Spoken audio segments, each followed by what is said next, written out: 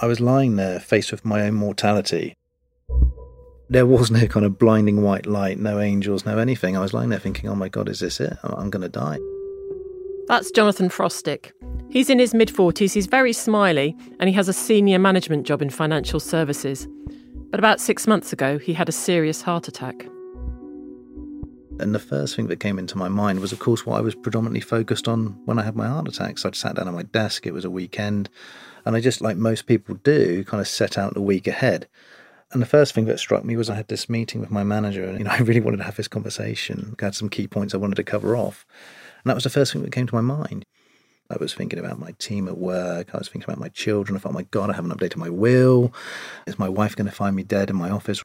And faced with a very strong realization of your own mortality is something that I hadn't personally had to face before, where you think, I may not be here in 20 minutes. I may not be here in 2 hours. What am I going to do? And so I got used to using LinkedIn as a professional social media site. And I thought, I need to capture this. I need to kind of highlight where I've got this wrong so other people can learn. And so I just wrote down what was on my mind. And, I almost affirmed to myself that if I was to live, this is what my approach will be going forward. And I can say with absolute certainty that having a heart attack quite possibly was the best thing that could have happened to me. Welcome to Working It from the Financial Times. I'm Isabel Berwick. Jonathan's LinkedIn post went viral, and in it he detailed his terrifying brush with death and made a list of pledges and things he'd do differently now he's witnessed his own mortality.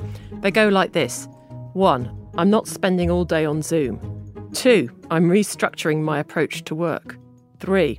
I'm really not going to be putting up with any shh at work again. Life's literally too short. 4. I'm losing 15 kilograms. 5. I want every day to count for something at work, else I'm changing my role. And 6. I want to spend more time with my family. He signed the post off with, and that, so far, is what near death taught me. Pretty compelling. But this episode isn't just about Jonathan, although we'll hear from him again later. It's about the culture he's become part of, the LinkedIn influencers who bear all online. And is that a good thing, or is it possible that the trend for blurring the boundaries between our professional and our personal lives are maybe not as healthy as it sounds? So here's Jonathan and what happened next.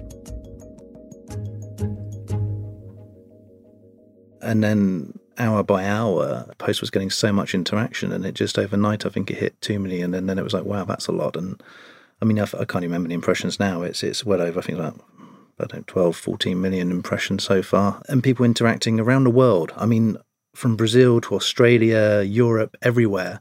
Suddenly it was like, wow, this has really resonated with me. You've made me change my life as well. And it made people think, which was a positive outcome. And that, wow, you changed my life kind of comment is what it's all about here. I mean, Jonathan's story has a happy ending, but all of these stories tend to be big, emotional, deeply personal, and completely at odds with what we traditionally think of as the defined boundaries between our work and our lives.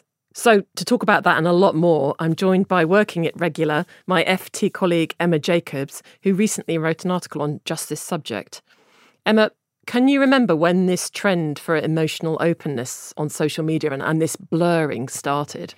Well, I really noticed it during the pandemic, but obviously it's got antecedents well before. I mean, there's a big trend for authenticity and the idea that you're kind of more yourself at work. That's been going on for some time. And then the whole idea of sharing your mental health stories or sharing your caring responsibilities or sharing your sexuality at work so that you can bring more of yourself to the office.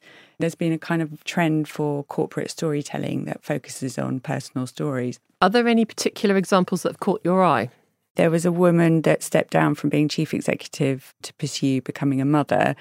And then one man talked about how his partner became transgender, and that courage inspired him to change careers and become a photographer. And there was somebody else who talked about that she was worried that her dying father wouldn't see her graduate, so she went in graduation robes to her father's hospital bed. I mean, very moving personal stories. And these are all on LinkedIn? Yeah.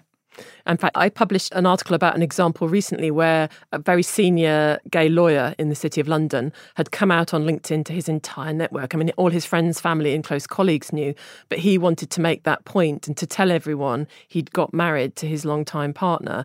It's fascinating. I mean, there's so many examples of this kind of personal sharing story. Yeah, I feel like there's been a sea change in the last, well, as you say, since the pandemic.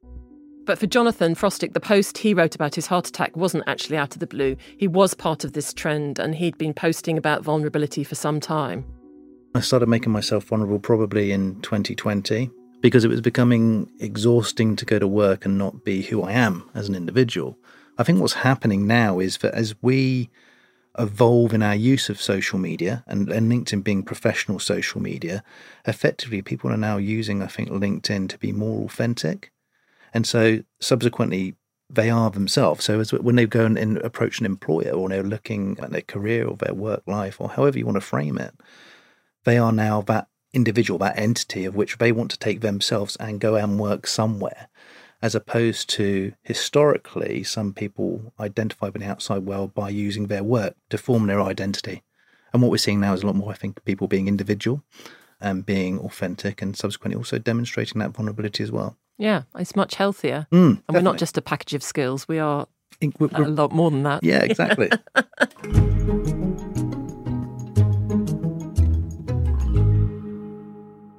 That's all true, undoubtedly. But some of these posts, I think sometimes I feel there's a tinge of reality TV about them.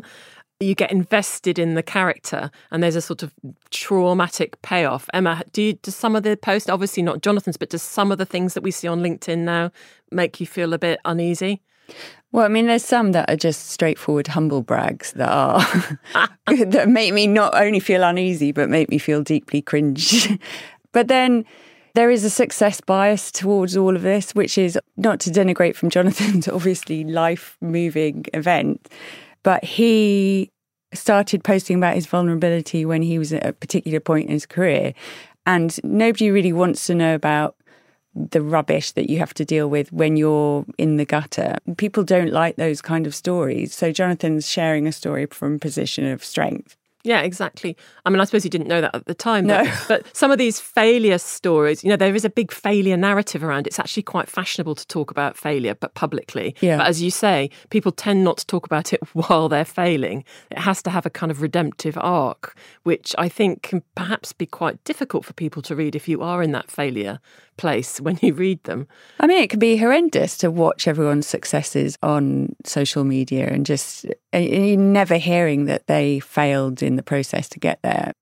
I worry that some of this oversharing might affect people's careers. I have heard from people recently that employers do trawl through LinkedIn posts, and it's all very well posting about your mental health issues on LinkedIn or somewhere else and being very open. And that might work in some contexts. But there are some employers that I think still take a dim view of that, although they might not say so publicly. What do you think, Emma?